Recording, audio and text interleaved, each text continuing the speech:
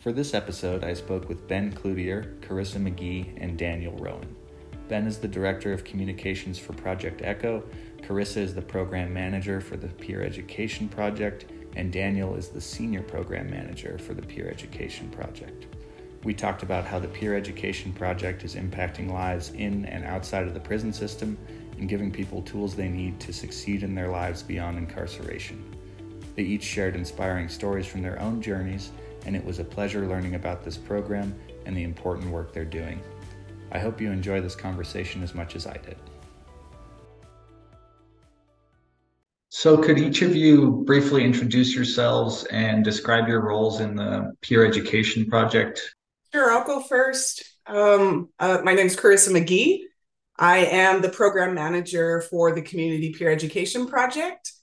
And mainly my role is to oversee the project's operations, making sure that we're fully staffed, that we're meeting our objectives and deliverables with our partners, and ensuring that all communications across the board is being distributed. So that's mainly what I do. And doing that, I support the contractors that we have on the team. So I oversee all of the employees.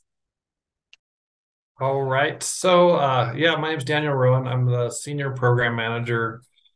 So I oversee both our Prison Peer Education Project and the Community Peer Education Project. And I would say one of my larger roles would be overseeing and supporting and maintaining relationships on multiple levels, whether it's with a number of the community peers that Carissa oversees, but our internal ECHO team between both the prison side and the community side, and then also maintaining relationships with stakeholders within corrections and within the prisons themselves, with unit managers and wardens and things like that.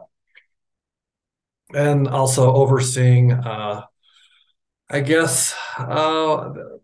use the ECHO model to support our community peers, and we use the ECHO model to support our prison peer educators. And so overseeing really the development of curriculum and the direction for topics that we take each quarter. And since I've been on the show before, Lucas, you know me, but I'm Ben Cloutier, and I'm the Communications and Marketing Director for ECHO, and I support these guys in helping reach the community and the people that we need to serve. Awesome. Thanks so much. And I don't know if this is better geared for you, Carissa, or Daniel, but could you briefly describe the peer education project and how it came to be? So, it really began with, I would say, hepatitis C treatment. And that Dr. Carla Thornton was working with the corrections department to train their medical providers so that they could provide hepatitis C treatment within the prison system. And it was during this time that Dr. Thornton was coming across acute cases of hepatitis C, and she was curious if there was education happening in the prisons on hepatitis C. And the education that was happening was not consistent within the prison. And so she wanted to do something about that. And she went looking really for a program that could take health education into the prison. She found a program in Texas called Wall Talk that was a peer education-based program that had been developed. I believe it was by SAMHSA. It was in the public space, but it had been developed to address HIV. Texas had some issues with HIV outbreaks. So her and the team at that time took that curriculum and reformatted it to address the problem in New Mexico, which is hepatitis C. And then we started in one prison here in New Mexico, trained a group of 10 or 15 folks who are incarcerated to be peer health educators. And so that was the start. That was over 10 years ago. So we are actually in all of the prisons now. We're in all 11 of the prisons. We have the program in the level 2 and the level 3s here in the state. Daniel, can you maybe say more too about how the ECHO model is working with the peer education? Oh, yes. The ECHO model, which has been really critical through the pandemic, but also just critical because the prisons in New Mexico, the farthest northeast, there's a prison in Clayton, and then the farthest prison down south, there's one in Hobbs, and so the prisons are scattered across the entire state. It's a large area. And so there would really be no way to support the peer educators all the time if it wasn't for the ECHO model. So twice a month, we come together using Zoom and follow the ECHO model, where we really leverage technology and we work together through case-based learning to develop best practices for the program. And, I like to say that, we're able to bring topic experts, to present on a whole host of things. Maybe it's on hepatitis C, maybe it's on other health issues, but we've also brought in experts to talk about mental health, other issues like that. And so we really are kind of leveraging a scarce resource in prison, because expertise like that is short in prison. But it's kind of a two-way street because the peer educators themselves are experts in their own right, and that they're experts in their own lives. They're experts in their own surroundings. And so they can really help guide how we do the program. And there's been a number of times that the health experts that come on to present the facts about different diseases and topics are able to learn from our peer educators. Thanks for that. And just a general question. So if an inmate thinks that he or she may have a health condition, where do they go from there typically? Do they let the CO know, and who takes care of them? Are those contracted physicians or providers? And could you kind of talk a little bit more about that system of getting care, not just the knowledge and expertise? Sure. And I can speak from the male perspective. It's pretty similar, male, female in New Mexico. But really the corrections department has a contracted medical provider, and how that translates to somebody being sick in the prison is, depending on the situation, the typical mode is to fill out a medical request. So just putting your personal information and what the problem is, and you submit that to medical, and they'll set up an appointment for you. If it was some sort of medical emergency or something like that, that's where you get into letting an officer know. For example, I knew someone that decided to refuse their antibiotics after they got a tooth pulled. And then the next day, their face was, really swollen and huge. And so he went to the officer and let them know what was going on. And they kind of whisked him off to take care of that. And are there any challenges to prison populations to receiving healthcare or quality healthcare that people who aren't incarcerated might not encounter or even think of? What really sticks out from my experience is just knowing that the stigma that comes from being in such an enclosed population, when the women needed to, for example, maybe they were exposed to HIV and they were scared about, going to medical because the likelihood of that being, found out, somebody seeing them, and then that, them being stigmatized for it. That's a big barrier. We don't have a way of, in the incarcerated world, you can't really do things secretly. It's, you have to be movement is seen. People can walk past these units often and witness those kind of things. So there's no type of privacy when it comes to going to medical and getting your issues addressed. So I know that was, and that's a big barrier for the women, especially because, we have, we just carry a lot of, what's the word? I'm drawing a blank on it right now, but there's a lot of just pressure of women having a certain image of being healthy, of taking care of themselves. And so I know that they struggled with that. And then also just, it really goes down to the education. Incarcerated populations don't have access to the internet. They can't have ways to go and verify and check up on things that they might have heard about, rumors that they might have heard, or just wanting to go and do some additional exploration on things. And so lack of, the access to exploring their own, ways of understanding what's going on with them is a barrier that, is often faced. But I think that's kind of one that's right on the nose. You can kind of anticipate. So I don't know if that's really insightful for it, but. Carissa or Daniel, I guess I'm wondering too, is there more to say about how, HCV and especially, or some of these other conditions are being transmitted really in the prisons, and why that's such a big problem in the prisons specifically? Well, really, people have a lot of time on their hands, and probably the most common way that people get hepatitis C, I'm going to say, is through tattooing, through the tattooing equipment. And so tattooing is, it's a part of prison culture.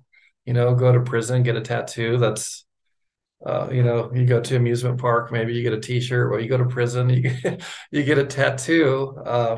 And there are some really incredible tattoo artists in there, frankly. But of course, everything's kind of homemade. So the needles are homemade, the ink barrels, the ink itself, everything's homemade. And so there's not the opportunity to use sterile, clean equipment. Would be that's the most common one. And then the access to care, it's interesting because some of the problems that people face incarcerated are similar to in here. So some facilities are short-staffed, short on medical staff, and have long waiting lists. So hard to be seen, or harder to be seen. You have to wait a long time. And I think for some people that can be kind of frustrating. I know out here it's frustrating for me when you try to make a doctor's appointment and they can't see you for like 2 months or something. But in there, it's frustrating for people as well. But then sometimes, depending on the medical in the facility, there's sometimes, especially the men, they will relate the medical with the established administration and security. So in their mind, it's kind of one and the same. And so they would just prefer to just not go as much as they can, because they feel like it's people just kind of intruding into their lives, or they have their routine and they would just rather not have to deal with administration, if that makes sense. What percentage of the population in New Mexico prisons is Hep C positive? Oh yeah, so currently upon entry, it's right around 50% test reactive for the hepatitis C antibodies. And what about the percentage of people who leave prison? Is it higher? So we don't know that yet. They just recently started doing some exit testing. However, I have not seen any outcomes from that. They haven't really been doing it. They haven't even been doing it for a year, as far as I know. So it'll probably take a little bit of time. And I don't know how effective they're being at getting everybody, frankly, because people's what's called a PRD, projected release date. People have those, and then they get out a week earlier or 2 weeks earlier because they recalculate it. And so people's dates of release are always changing. And I suspect that that's going to interfere with being able to get everybody tested on the way out the door. But we'll see. We'll see. Gotcha. And one of the things you said that I found pretty interesting was that some of the barriers to care to prisoners are actually similar to that we see in people in New Mexico as a whole.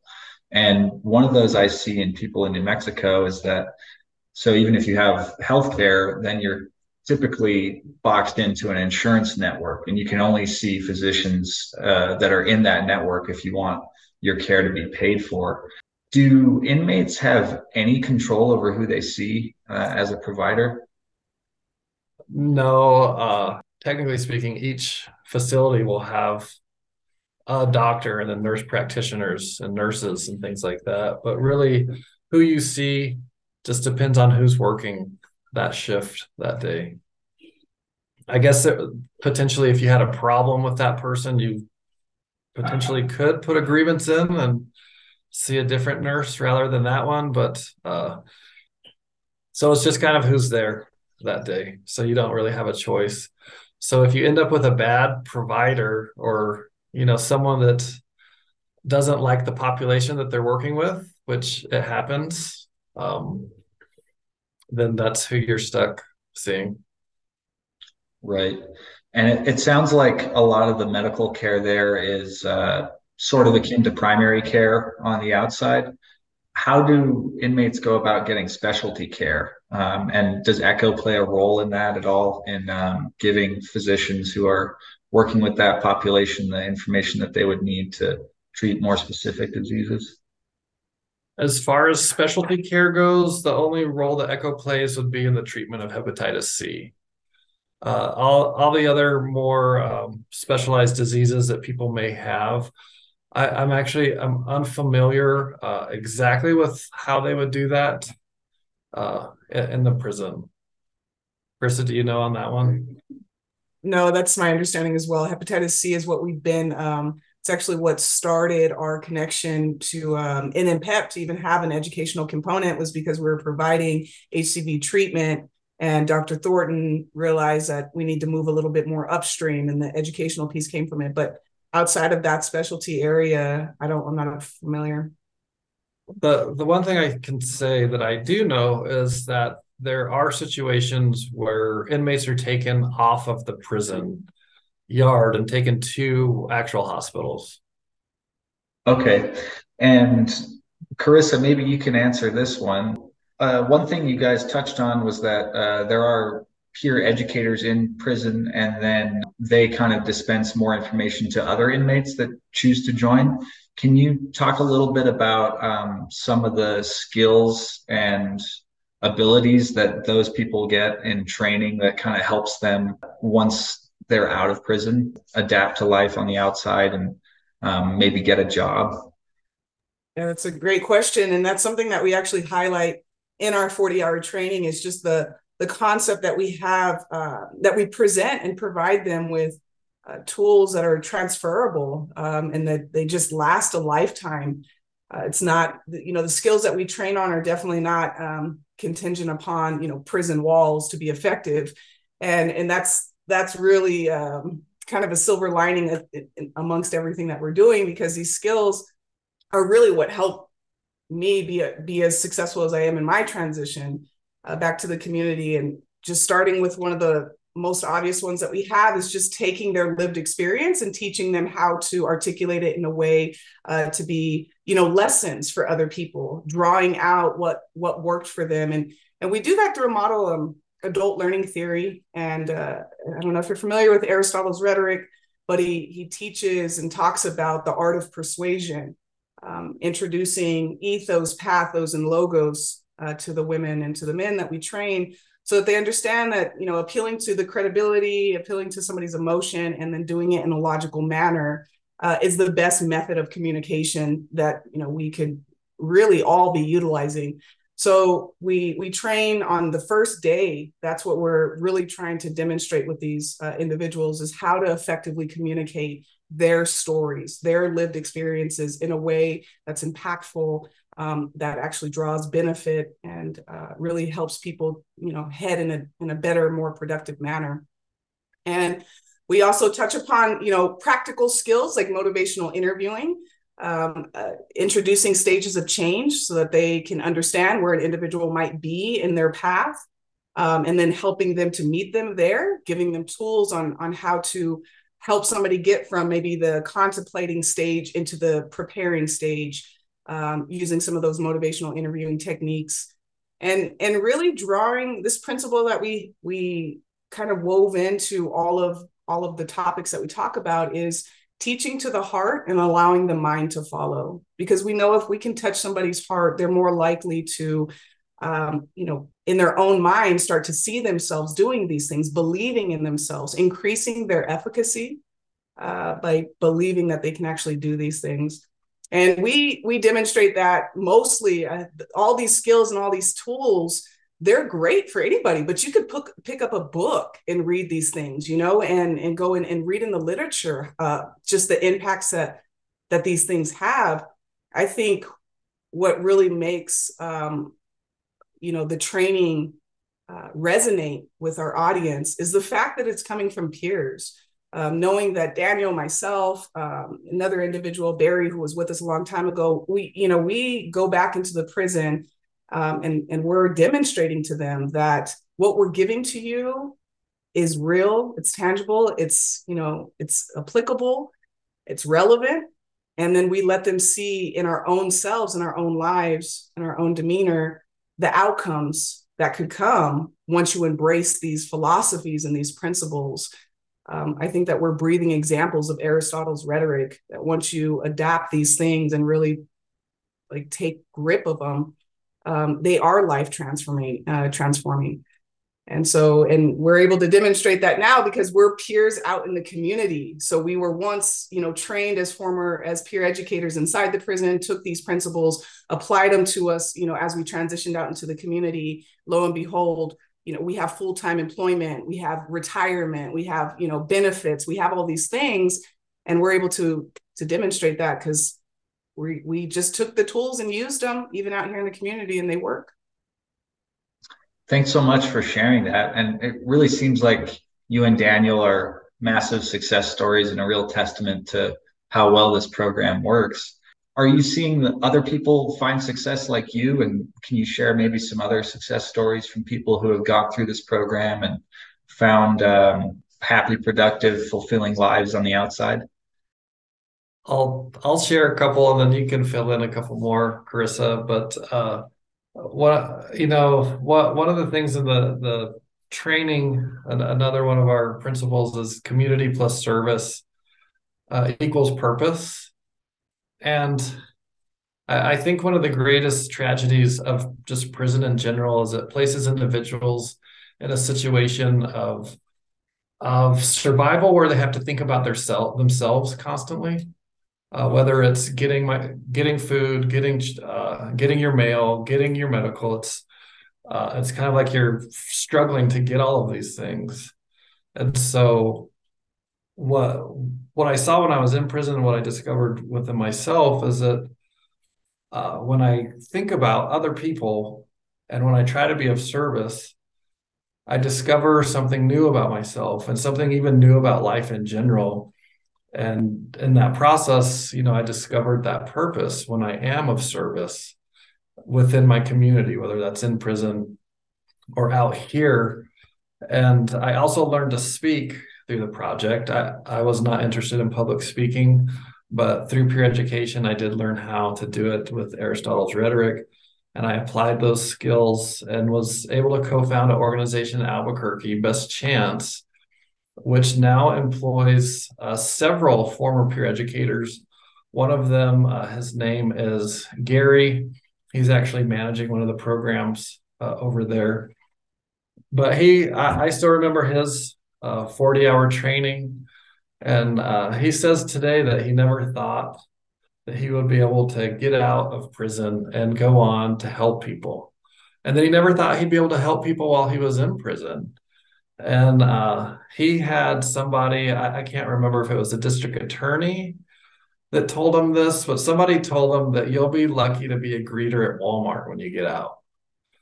And so now he's in a position where he can be of service, and he's using all the tools that he learned in peer education in the prison on the outside.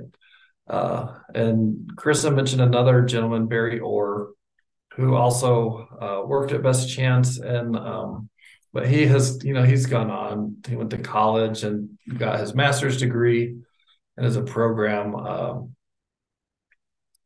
director of a rehab in rural New Mexico town, Gallup.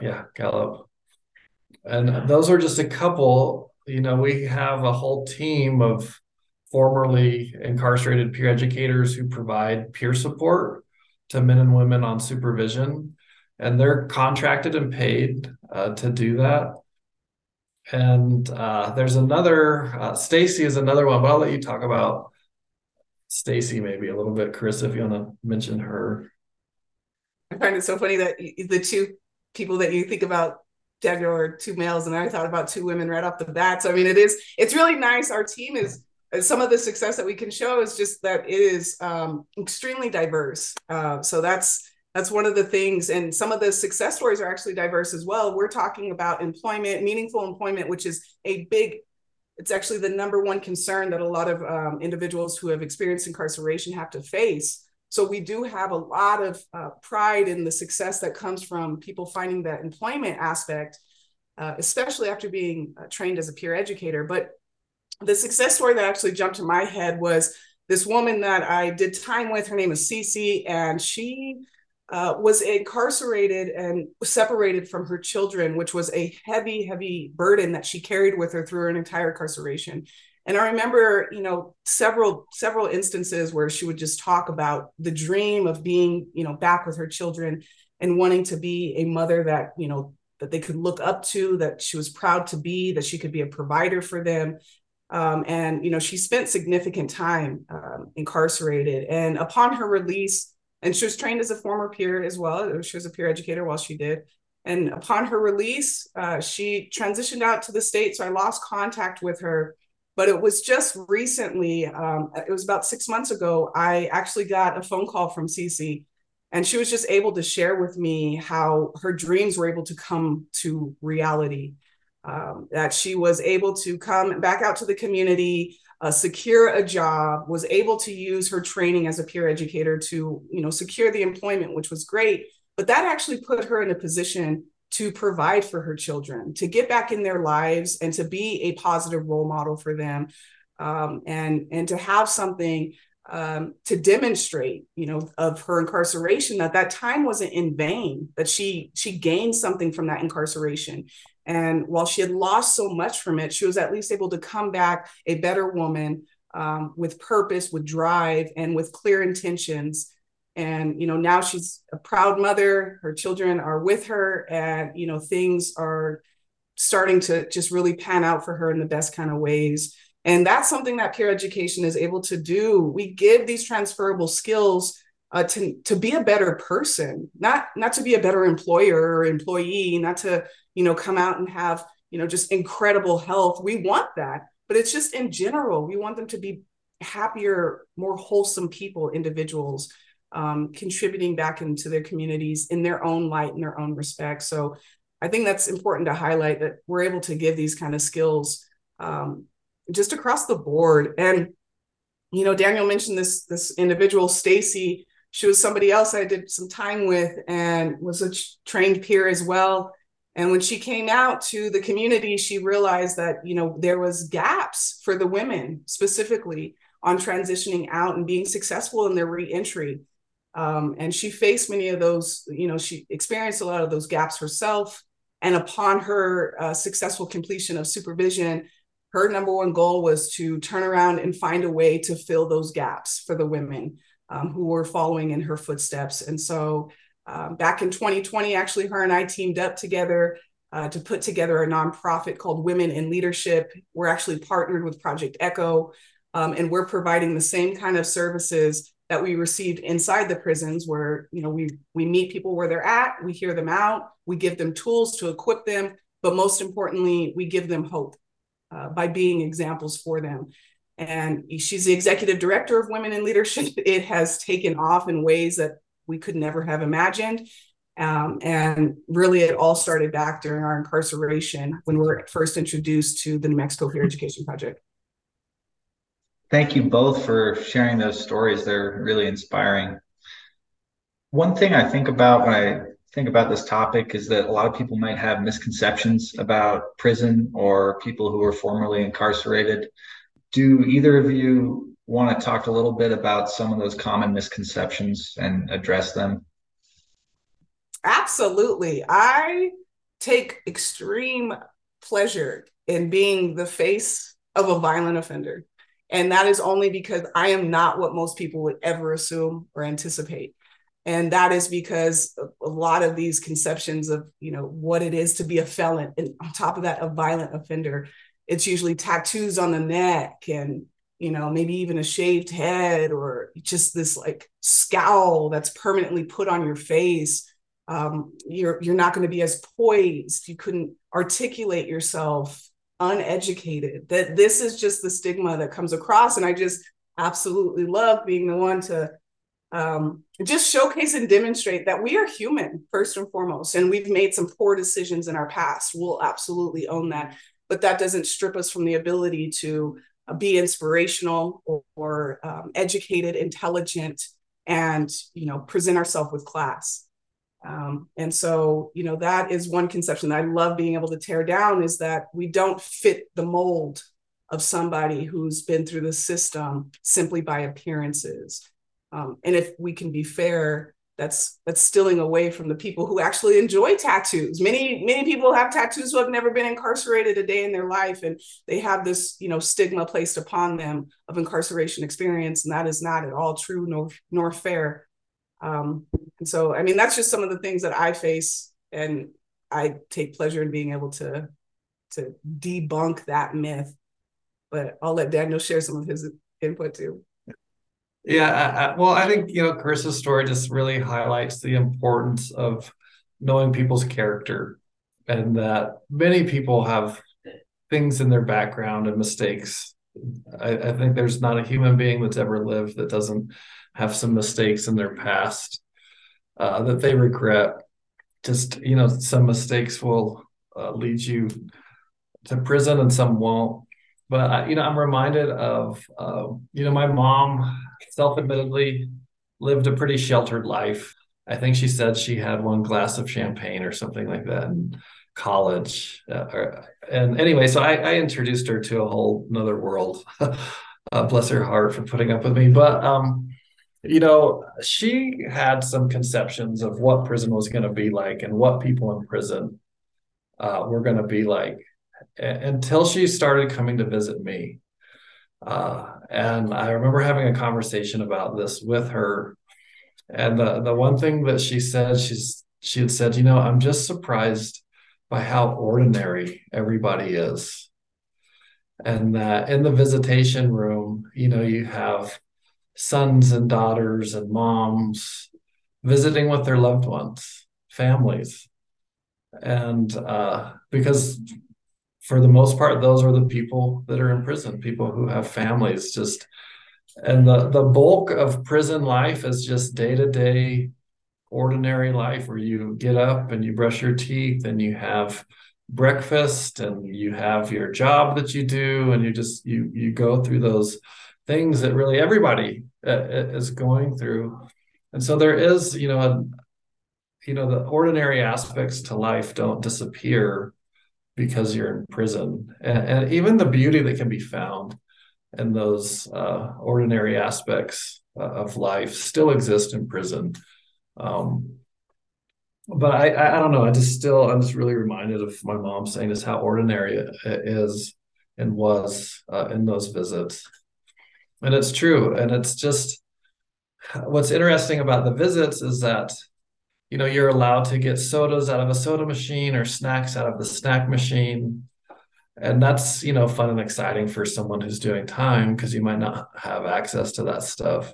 But the reality is you're just sitting at a table with your family. That's it. There's no TV. There's no cell phones. There's nothing. There's just an appreciation for the company of the people that care about you and the people that you care about. And so I don't think that that's something that people think about when they hear the word prison. And of course there's dangerous people in prison, and all of that stuff exists, but that's only one small part of the story. Again, thanks so much for sharing all of that. I'd like to finish it up with one more question. What's been your favorite part about working with this Project Echo and the Peer Education Project? I have truly found and been able to achieve redemption, I can never go back and take the heinous crime away. I can't undo that. And so moving forward is all that I can really do. And how I decide and how I choose to move forward is really my restitution back to my community, back to my family, back to 16-year-old Carissa. Moving forward in the best light is the best way that I can apologize for my actions. And peer education, before I was first introduced to it, I was a very hopeless and belittled young woman. And I could not see past the end of my nose for the first 4 years. I was just trapped inside of a prison, inside of a prison, inside of a prison. And it was crippling. And I was doing myself, my community, and my family no justice whatsoever. Peer education was introduced, and I was able to take the spotlight off of my pain, off of my disgust for myself, off of my disappointment. And I was able to project the light on my community, on others. And I was able to take the knowledge I was given and give it to them. And I was able to watch how their lives improved because of it. And once I got that feeling, once I got that understanding that this world is not about shining the light on myself, it's really about shining the light on others and trying to help them through some of their difficulties. Once I was able to understand that and gravitate towards it because of peer education, my whole life, I did a 180. And it took a while for me to really accept that I was worthy of being able to help somebody else. But once I, again, took the light off myself and really focused on what I was able to do for the benefit of my community and those around me, I was able to find my redemption. And I really don't know if I would have found it any other way had it not been for peer education. So I give my whole recovery, the start of the foundation of my recovery and my redemption to peer education. And I think that that's my favorite part. It's enabled me to become an incredible woman, somebody that I love and I cherish. And that was something once upon a time I never thought I'd ever be able to say. So for that, I'm forever indebted and grateful. Thanks so much for sharing. And Daniel, can you speak to that as well? In this moment, I'm going to have to say that it was learning how to have a vision, and that has worked in multiple ways and all these different layers, where it started with the ECHO trainers who went into the prison to train me to be a peer educator. And they had a vision for how the program was going to work. But not only that, they specifically had a vision for who I could be. And it was someone that I had never believed that I could be. And so they introduced me to the vision of who I could be. And as I discovered that, I started discovering more and more my value and worth that I didn't know. And I continue to. But even bigger than that is that I've learned really through doing this that I can have a vision for others as well. I can have a vision for our program. And we have really the honor to have a director like Dr. Sanjeev Arora and Dr. Thornton, who have just massive visions for what they're going to do with the ECHO model as a whole in the world. So yeah, the vision part has just really been transformative for me on personally, professionally, so many different levels. Awesome. Thank you both so much for coming on the show. And thank you for everything that you're doing. I mean, you're really changing people's lives in health in prison, but also in letting people live to their full potential. And I really appreciate that. Thank you. Thank you for having us on again, Lucas. Thank you for listening to another episode of Nuevo Healthcare Network. Subscribe to stay up to date on upcoming episodes, and feel free to email comments, questions, and suggestions for future guests to nuevohealthcarenetwork@gmail.com. Till next time.